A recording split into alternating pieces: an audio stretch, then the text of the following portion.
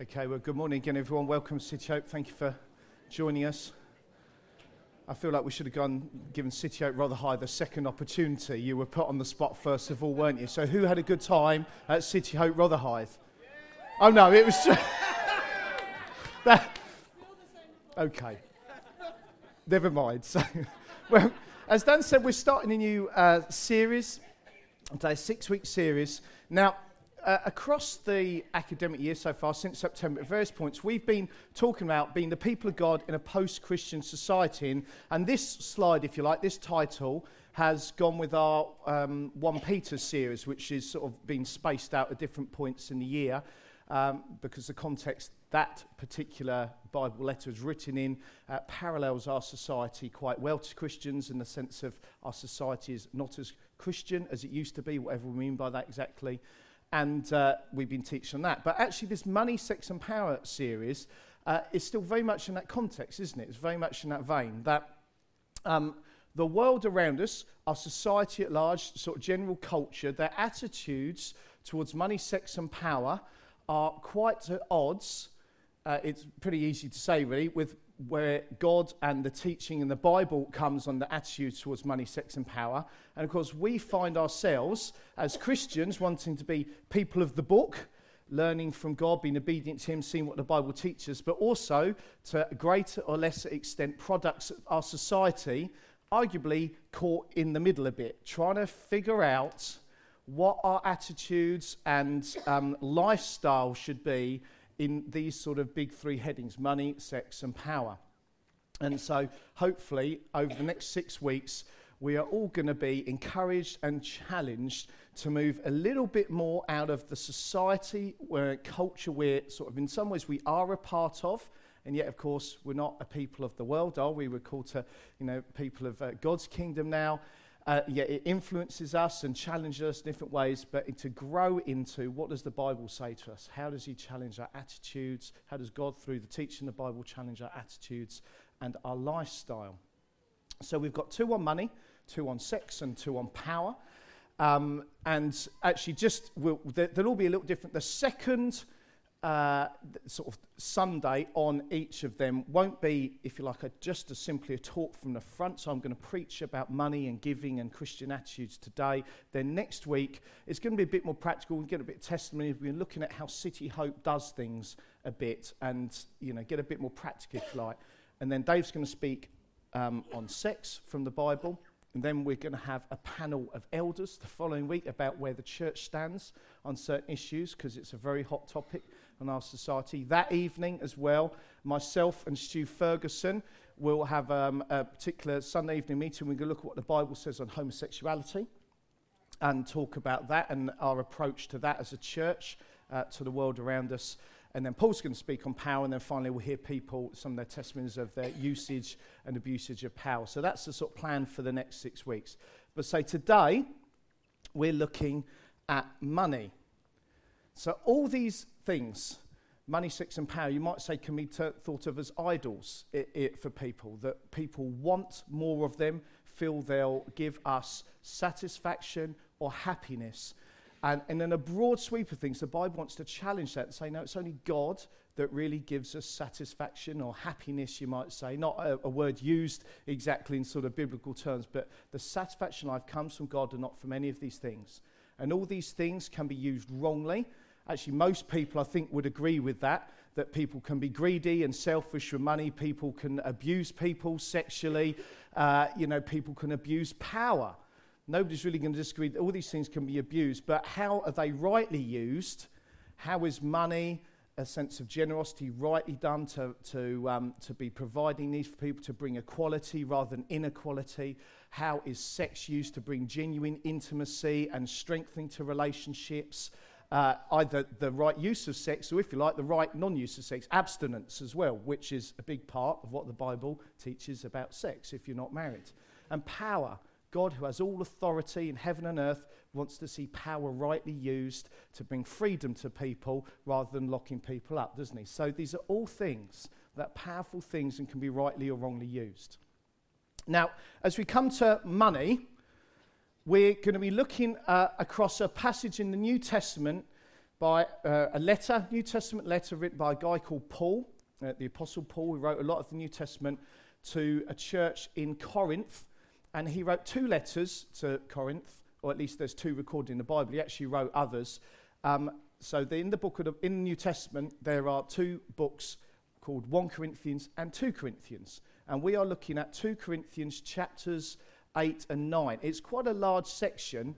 And what I'm looking to do is dip into his teaching to the church on attitude towards giving and money and God, and draw out some points on that. So we're not going to sort of look at the whole passage as such. We're not going to sort of go through it. We're going to dip into it. And the basic premise I want to get to here for us as our attitude towards money is that giving money is a normal part of Christian life. That's not very sexy or exciting, is it, in some ways? It's very ordinary, but giving money is a normal part of the Christian life. And in 2 Corinthians 8, verse 11, right in the middle of some of his discussions on this, Paul says to the Corinthians, now finish the work so that your eager willingness to do it may be matched by your completion of it according to your means. Now, so I plucked this verse out a little bit. So the immediate context Paul's in is he is trying to stir up the Corinthian Christians to take up a collection, an offering to be sent to poor Jewish Christians. The Corinthians were comparatively well off. The Jewish Christians elsewhere around Jerusalem, Judea, rather than these guys in an area called Achaia, they were very poor. They'd been through famine and stuff, and they were in trouble. They had very deep physical needs of which money would really help alleviate, and Paul was wanted the Corinthians to give to the relief fund, essentially. So when he says now finish the work, what he means is now take up the offering. He's been prepping them for it, and it gets mentioned in 1 Corinthians. The Corinthian church gets distracted in between the letters for a whole host of reasons. They're coming back to Paul's way of thinking on a whole number of issues, so he writes 2 Corinthians to them, which includes this offering. So that's why it's got this now finish the work thing. It's been an ongoing conversation. He says to them, now finish the work. Give the money. Give the money. You're eager to do it, but you've got to therefore complete it, and very practically according to your means, proportionally. So it's a clear message to give money. He's saying to them, give the money. Finish the work. You can't really argue too much around that, but Paul's approach to tackling this subject is still very broad and, if you like, very God-orientated that we're going to see. But we've got to bear in mind that it's very, very clear that he wants the Corinthians to give money. And that's why I say at the top, giving money is just a normal part of Christian life. It's part of what Christians do. It's straightforward and as simple as that, you might say. Now, I don't know where you are in the room now in terms of your thoughts on giving, financial giving, your thoughts on money, even what you've done up to now in terms of giving and financial generosity. Maybe you have never, ever given any money, or at least to City Hope. Maybe you've been coming for a while. Maybe it's because you've just walked in the door for today, which would be understandable, but maybe you've never given money. You've never, the offering basket, if you like, has just always passed you by. You've taken the mint. Maybe you have dipped in your pocket occasionally, or have some money in my back pocket today, and you've put in. And you thought, okay, well, there it goes. That's what I've got in my purse, my wallet at the time, and in it goes. A bit sort of sporadic in that sense. It depends, literally if the offering basket even makes it past you sometimes or something. Maybe you have set up, if you like, a lifestyle pattern or beginning of regular giving. It's thought out. You've sort of got an element of this is what I want to accomplish and do. You might do it electronically, because every so often we talk about that, don't we? Give by standing order, so the offering basket goes by, but you're giving monthly or weekly, the electronic banking in the 21st century world that we live in, but you are a regular giver to the church. Maybe you would even count yourself as getting to a place of you have engaged with this subject before God on your heart, and you might be described as a sacrificial giver.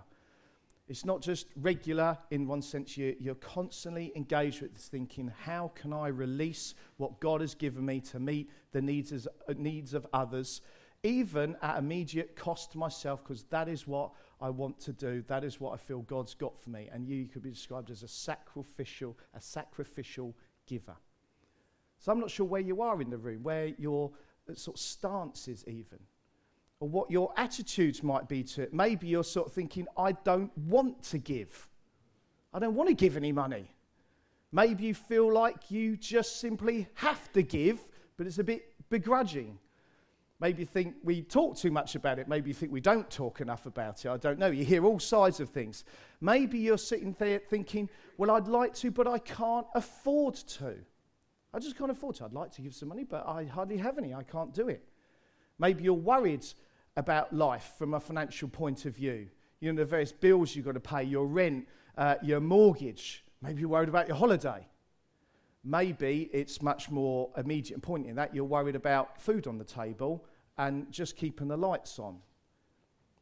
You know, you will all be in different places. Maybe you feel that your money is your money. I worked hard for it. It's my money. I want to use it for myself. I want to enjoy life a little bit. I want to spend it on myself and enjoy it. I don't want to waste it. Where is this giving money going anyway? What is that doing? Is it being wasted? Is it being used wisely? I want to do something with it. Maybe you do love giving. Maybe you feel, I want to grow in it. I do want to give more. I want God to give me more faith for that. So we'll all be in a different place and different things going on in our hearts and indeed our actions and life. And I hope that as we look at some of Paul's teaching today, it will challenge all of us, wherever we're at, to think clearly about what God's got for us and maybe to make some changes in our heart and in our lifestyle, so that there's a real practical end result with it. So where Paul says to these guys, now finish the work, there'll be a sense in which we step out and we give. And they've sort of finished the work moment. And this was a one-off offering that sense. And next week, when we look at things practically, in some ways, we were talking about the sort of regular sense of giving and church finances. So I have 5 headings where I want to draw out elements of what Paul teaches about money and giving that I hope will help us this morning. So first of all, God is a giver. God is able to bless you abundantly, so that in all things, at all times, having all that you need, you will abound in every good work. Just to say, quick reminder, I haven't put 2 Corinthians every time, but all the chapters and verses from 2 Corinthians will either be chapter 8 or chapter 9. So this is chapter 9, verse 8. And again, now he who supplies seed to the sower and bread for food will also supply and increase your store of seed and will enlarge the harvest of your righteousness, so that you'll be enriched in every way, so that you can be generous on every occasion. That's speaking about God. Paul's perspective in giving is that God is a giver. This won't be a big surprise to many of us, that God gives. It all comes from God. The subject of money and Christians giving financially, or church giving, or budgets or whatever, it should never be in the sort of felt context of somehow God's recruited you to follow Jesus and now he's having a whip round because he's got a few needs going on and needs a bit of our cash. Let's pass it around again. I haven't quite got enough. No, the Bible perspective, I mean, across the whole of the Bible, of course, and indeed, even as Paul talks about money, is that God is sovereign. He owns everything. Everything comes from him. He is not poor or limited in any way. We're not helping God out. God, I'll give you a tenner if you want, if you need it, God. It's not like that. It's not like that at all.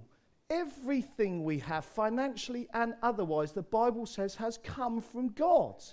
It's come from him. He's allowing us to sort of be part with him, participate with him. He's not after a helping hand. And sometimes maybe even as churches and so we can communicate that a bit. We need it, we'll look at budgets next week, whatever. But God is in control.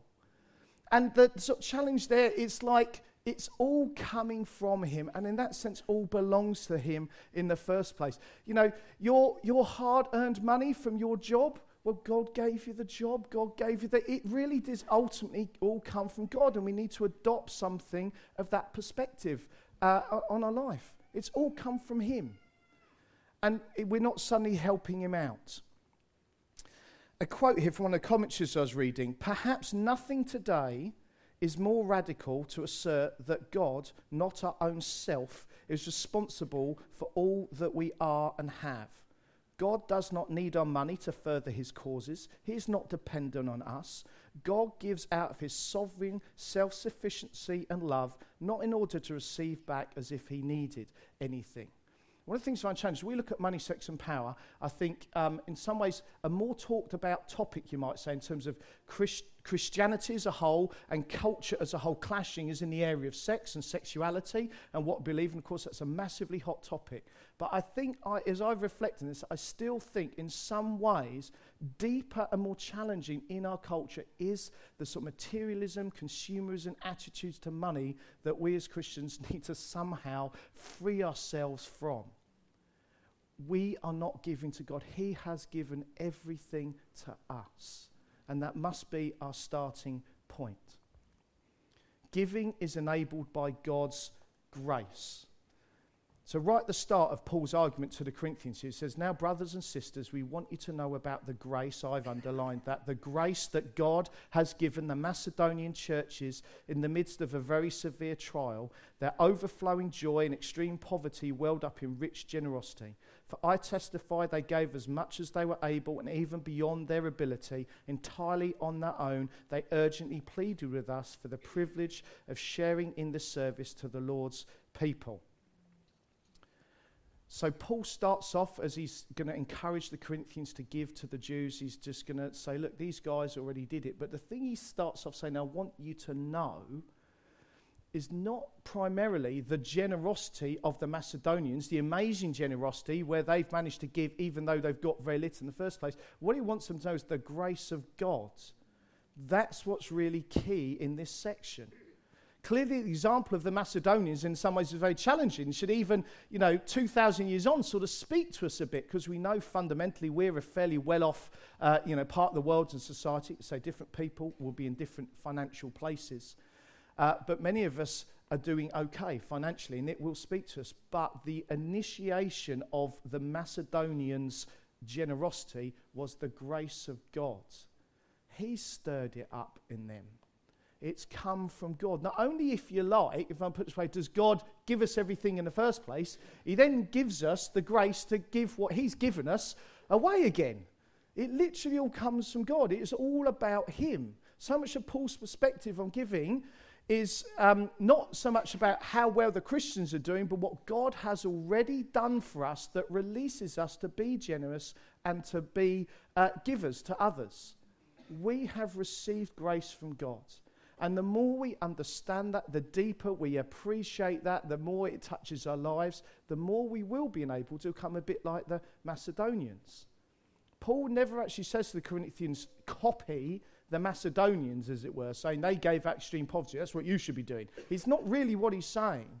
He's saying, can you see the power of the grace of God and what it accomplished here? What can the grace of God do among you guys? What can the grace of God do among us? This God that gives us everything. Giving is part of the gospel message. For you know that the grace of our Lord Jesus Christ, that though he was rich, yet for your sake he became poor, so that you through his poverty might become rich. And then a different section of the argument. Because of the service, so I've underlined it again, because of the service by which you have proved yourselves, others will praise God for the obedience that accompanies your confession of the gospel of Christ. So we see here in the first verse, Paul preaching the gospel, and if you like, putting something of a money context. So here he's saying, look, remember what Jesus has done for us. Jesus, who was rich, meaning he was when you say rich, it's like an understatement. He's not like rich like Bill Gates or even King Solomon. He was the sovereign Lord enthroned in heaven, ruling over everything from all eternity past to all eternity, future. He's just God with God, enjoying everything, all power and authority. Everything belonged to him. Yes, he was rich. And Jesus gives it all up, lays it all aside to become poor. He was incarnated. He becomes a man and all its weaknesses. He submits himself to obeying God as a man. And of course, ultimately, his poverty is demonstrated in he was killed on the cross, beaten, bloodied, died. He became poor. And of course, it's through that act of poverty, of giving up all his riches, sacrificing himself for us and becoming poor, that we become rich. So actually now we have everything. If like in Christ as well, it's all ours as well. So it's all part of a gospel message, even it's put in that context of money. To be Christian, to be a follower of Christ, in some ways is to follow this sort of model. It's sort of part of following Christ. What's a Christian? What's obedience to the gospel? It's to follow Jesus, to look to become like him. Paul's saying to the Corinthians, guys, part of your giving is helping you become like Jesus, because he gave. He got rid of his riches, he became poor, and it's resulted in riches for you guys. We also, to such a small extent in comparison, it's not even worth comparing really, give up some of our riches for others. It's following Jesus. It's an act of the gospel. And then you might say even more explicitly, later on he says, because of the service by which he's talking about the offering, the collection, but he doesn't call it the money collection, he talks about service. It's a service to others, a service that is obedience, that accompanies the confession of the gospel of Christ. For those who confess Jesus, saying, I'm a Christian, I follow him, there's an act of service to him in giving, in financial giving. There is a real sense in which Christians have to give. You have to give. Now, what do I mean by that? Not that you can somehow lose your salvation, or if you don't, that somehow we have a salvation by works, you need to trust in Jesus and you need to give money. Certainly not tithing, a 10%, which Paul never talks about. Please, let's not fall into that trap. That's quite widespread, I would say, in certain church circles. So certainly not like that. But what's a Christian? Someone who wants to follow Jesus. There's a sense in which a Christian has to pray. Well, we wouldn't say a Christian has to pray in terms of like you can lose your salvation if you don't pray. But isn't a Christian about God and relationship? Of course a Christian's got to pray. If you like to grow in God and become. Of course a Christian has to engage in financial giving because it's like Jesus as a service that is partly proclaiming the gospel. And in so many ways, we would know that. When we hear of acts of generosity, of people giving in certain ways, out of their Christian heart and love for Jesus, it does encourage us about the strength of the gospel message, doesn't it? We kind of even know that instinctively. And just, we've been in a great place as a church, and the way the grace of God has moved on us for generosity has been very encouraging. Not so long ago, we raised £40,000, which we were very encouraged with as leaders, which has gone off to the church in Guinea to help a church that is definitely poorer than we are, and where Dave and Leslie currently are, to help them buy land and establish church. And I think there's a real sense in which we know that's got something of a gospel service in it. We haven't just been nice. There's been like a sense of gospel. This is about the glory of Jesus, the message of him. And our statement of what God enabled us to do and the way it will fuel them, there's all part of the kingdom extending and the gospel message going forward. So giving is part of the gospel message. There's a real sense in which we have to give if we're saying we're Christians. Giving is done joyfully and securely. I'm not sure how good my English is in saying that securely. I'll explain what I mean, how we give securely. But giving is done joyfully and securely. Remember this, whoever sows sparingly will also reap sparingly, and whoever sows generously will also reap generously. Each of you should give what you have decided in your heart to give, not reluctantly or under compulsion, for God loves a cheerful giver. Now, Paul, in this place here, has actually been quite practical, because a few verses before he's been talking about how he wants to arrange the collection of the collection. And part of what he's saying here in terms of the joyful giving is that it's prepared and thought about. It's actually a very practical joyfulness rather than pressured. So if I finish this talk now and then say, well, all line up, I'm going to put the offering basket under you now, that's pressured and not a particularly conducive to joyful giving. And I'm tempted, but I'm not going to do it. So, that doesn't really work, does it? Paul's saying, he's saying he wants the guys to think about it and to be prepared so that they can feel what is it you want to do. So there's this sense of you have to give, but it's called to be joyful giving. God loves a cheerful giver. He doesn't want it to be reluctant. And the stronger the sense of joy we have in giving, obviously you can understand the better that will be. Not just in terms of potential amount of what we're willing to give. In one sense, that's almost a side benefit, possibly, but the sense of this is a good thing. God loves a cheerful giver. There's an act of what I want to do. And people who are able to give money joyfully against a backdrop of where our culture would generally want to hold money and use it selfishly, I don't think many people would disagree with that. That's a lot of what society is about. Obviously, there's always exceptions, but that's kind of broadly true, is we have to know that we're secure in God and got faith in God. If you like it, and it comes out time and time and time in this passage, across the whole of chapters 8 and 9, here Paul's put it, in whoever sows sparingly, whoever reaps sparingly, whoever sows generously will always also reap generously. Not necessarily material benefits, but across the board of our giving God. As a sense of we can be joyful and generous in our release of our finances because we know God will bless us and give us all the grace we need and all the security and faith and trust is in Him. And I don't believe that directly equates materially. If you like, you give 10 quid, God will give you 20 back. But the overall sense is God promises to look after us. He does, doesn't he? He absolutely promises to look after us and meet all our needs and to take care of us. And He is our good Father. And He will bless us and He's generous to it. I think it is true, that sort of line. You cannot outgive God. We cannot outgive God. How can we? It's all come from Him in the first place. It is in the first place. You can't outgive Him. And the more we're able to accept that as a sort of almost like a lifestyle and an attitude that God's got our back, if you like, that we're secure in Him, of course, the more that will free us up from worries about, the mortgage or food on the table or whatever. Not that we leave, sensible planning behind or anything like that. The more we will be able to give joyfully and generously.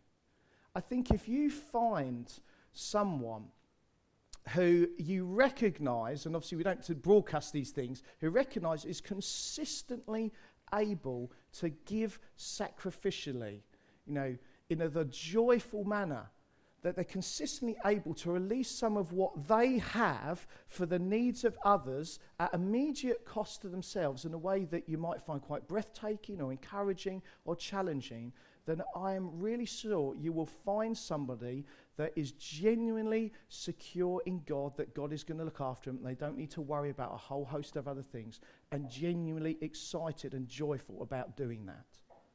Or else it just will not be maintained and as a sort of lifestyle of sacrificial, generous giving.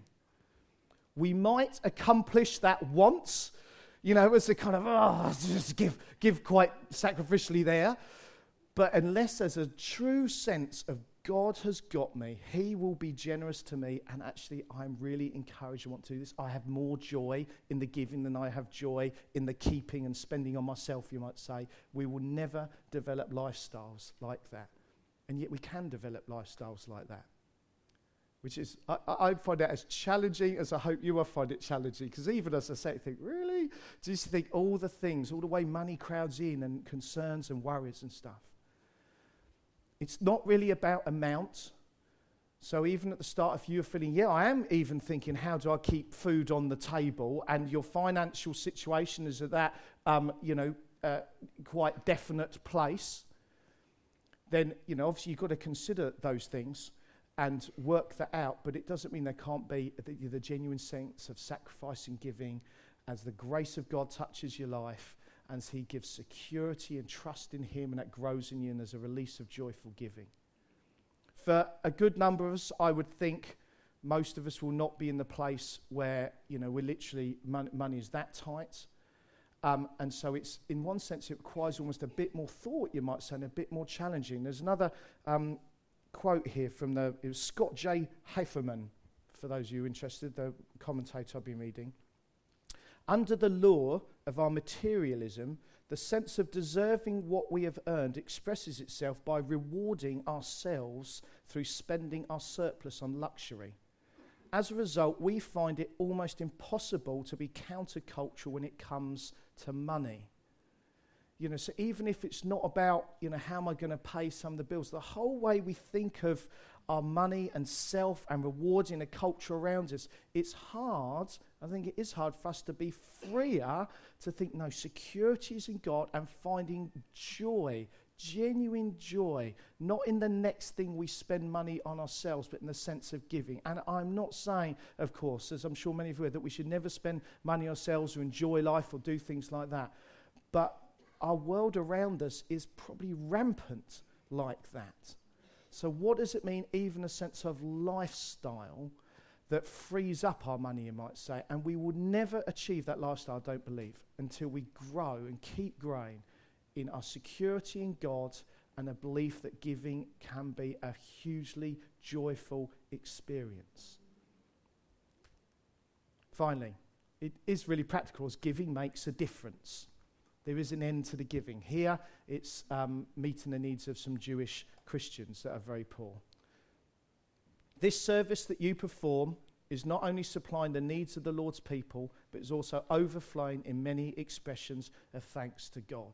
And just to refer back again to our special offering that's given to the church in Guinea, and as for those who don't know, help buy them a piece of land, which will help really more establish the work that the church is doing out there.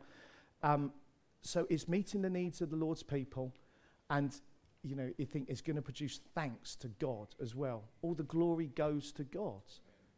He's the one that gave in the first place. He's got the grace for it. It's part of following Jesus. It's released as our security and joys in him. He gets all the glory. And hopefully even that will excite us to be quite practical about it. And partly next week, we will be looking much more practically at things in terms of where we are a church. We will talk a few facts and figures and a few. Hopefully it won't be in sort of contrast to this morning so much as add a bit around it, because we do want to be real, we do want to be practical. Paul was clear where he wanted the money to go, that he was looking to raise for the Corinthians. So we want to be clear and wise and everything too, that it meets needs in a God-honouring way that ultimately will produce thanks to God.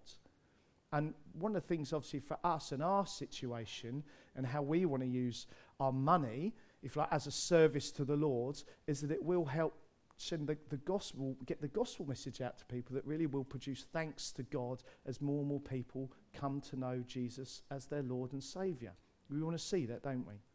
And money is a part of that. It's part of our gospel life that makes a difference. Okay, so they're my 5 points. I hope you might not be able to remember all of them, but I hope you've caught something, if you like, that God is speaking to you. So giving money is a normal part of the Christian life. It's just part of what our lifestyle and life for Jesus should be looking like. Many of you, of course, are doing that. Maybe some of you are challenged to start that in some ways, what that should look for you. But I say, hopefully for all of us, as we just reflect again that it all comes from God. He's the giver. It's enabled by his grace. That it's part of the gospel message, really. It's part of our proclamation of gospel lifestyle and message.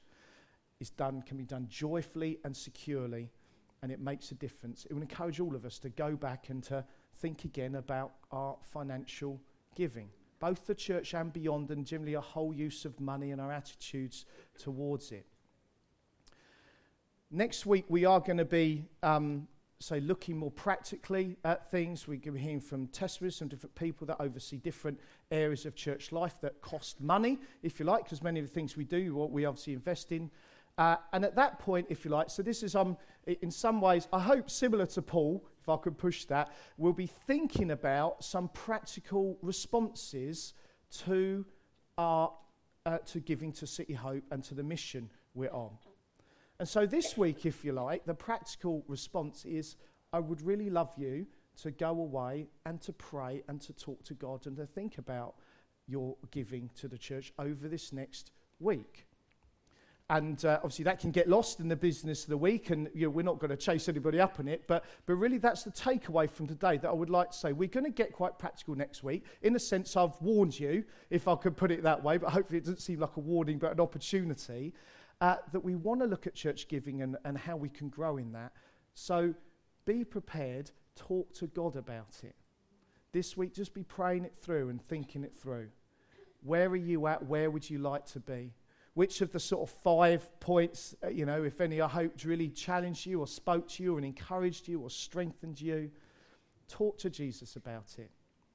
He is the one that's given us everything, hasn't he? And I know for many of us in this room, we are really grateful to him and we want to live for him and serve him well. And I think I do believe there's even a sense of fear. Even as I talk that now, it's partly because I think there's a fear. And how generous can we be? But what does generous mean? Is it even just more and more money? Or is the attitude? It's like, I believe it does start with attitude first. But obviously you're looking for a release of finances, which this church has done, consistently all the years I've been here, 20 years, and it's been great. We have a great track record in so many ways, but let's not rest on laurels in that sense, be challenged and stirred again. And, if you're even feeling a sense of fear, how much can I, please go again to some of read 2 Corinthians 8:9, go through some of the points I've raised. God, we should never be motivated out of fear. We can trust God for our life and our finances. And, I feel a challenge in that as well. If Caroline, my wife, thinks it was a good sermon, she might say, it was a good sermon, now what are you going to do about it? I'm dreading that conversation. She's more generous than I am. But let's be challenged. Let's be thoughtful. And this week, with your spouse or, on your own, or maybe with a mate, be prayerful and thoughtful about what that's going to look like for you in the next few steps, in the next future. Is that okay? Great, thank you. I'd like to just pray for us, because it all starts with God. So, the verse I had in mind, not from Corinthians, as I was thinking about even this moment, praying for us, is it was for freedom that Christ has set us free. Amen. And Jesus, Lord, we want to say in just not a demoralizing way, but in a kind of real way, we know there's a sense in which there can be more freedom in our lives around the whole area of money and giving, Lord Jesus. We look at the freedom that you have in emptying your whole life out for us, Lord, and going to the cross and dying for us, and then calling us to take up our cross and follow you in the same manner, Lord. And we admit, Lord, we've got space to grow. Lord Jesus, I think of that verse. It's for freedom that you have set us free. And we proclaim, because you are the giver and you are full of grace, Lord, we can become free, and we can be set free in different ways. We recognize that although there's good things going on in society, of course there's a real sense in which society is not free with money, is selfish, is locked up in it, and we know that in some ways we're part of that society. We say, Jesus, will you let your voice and the activity of your Spirit speak louder into our lives, Lord Jesus, so that we can become freer. Please help every one of us, Lord God. Lord, that the result in some ways of this and next week isn't so much more money, but a sense of increased freedom, Lord Jesus. Liberty, part of the proclaiming of the gospel, that we are free from the things that shackle the word, and it's Jesus that gets all the glory. And we pray, Holy Spirit, come on us and help us do that. In Jesus' name. Amen. Amen.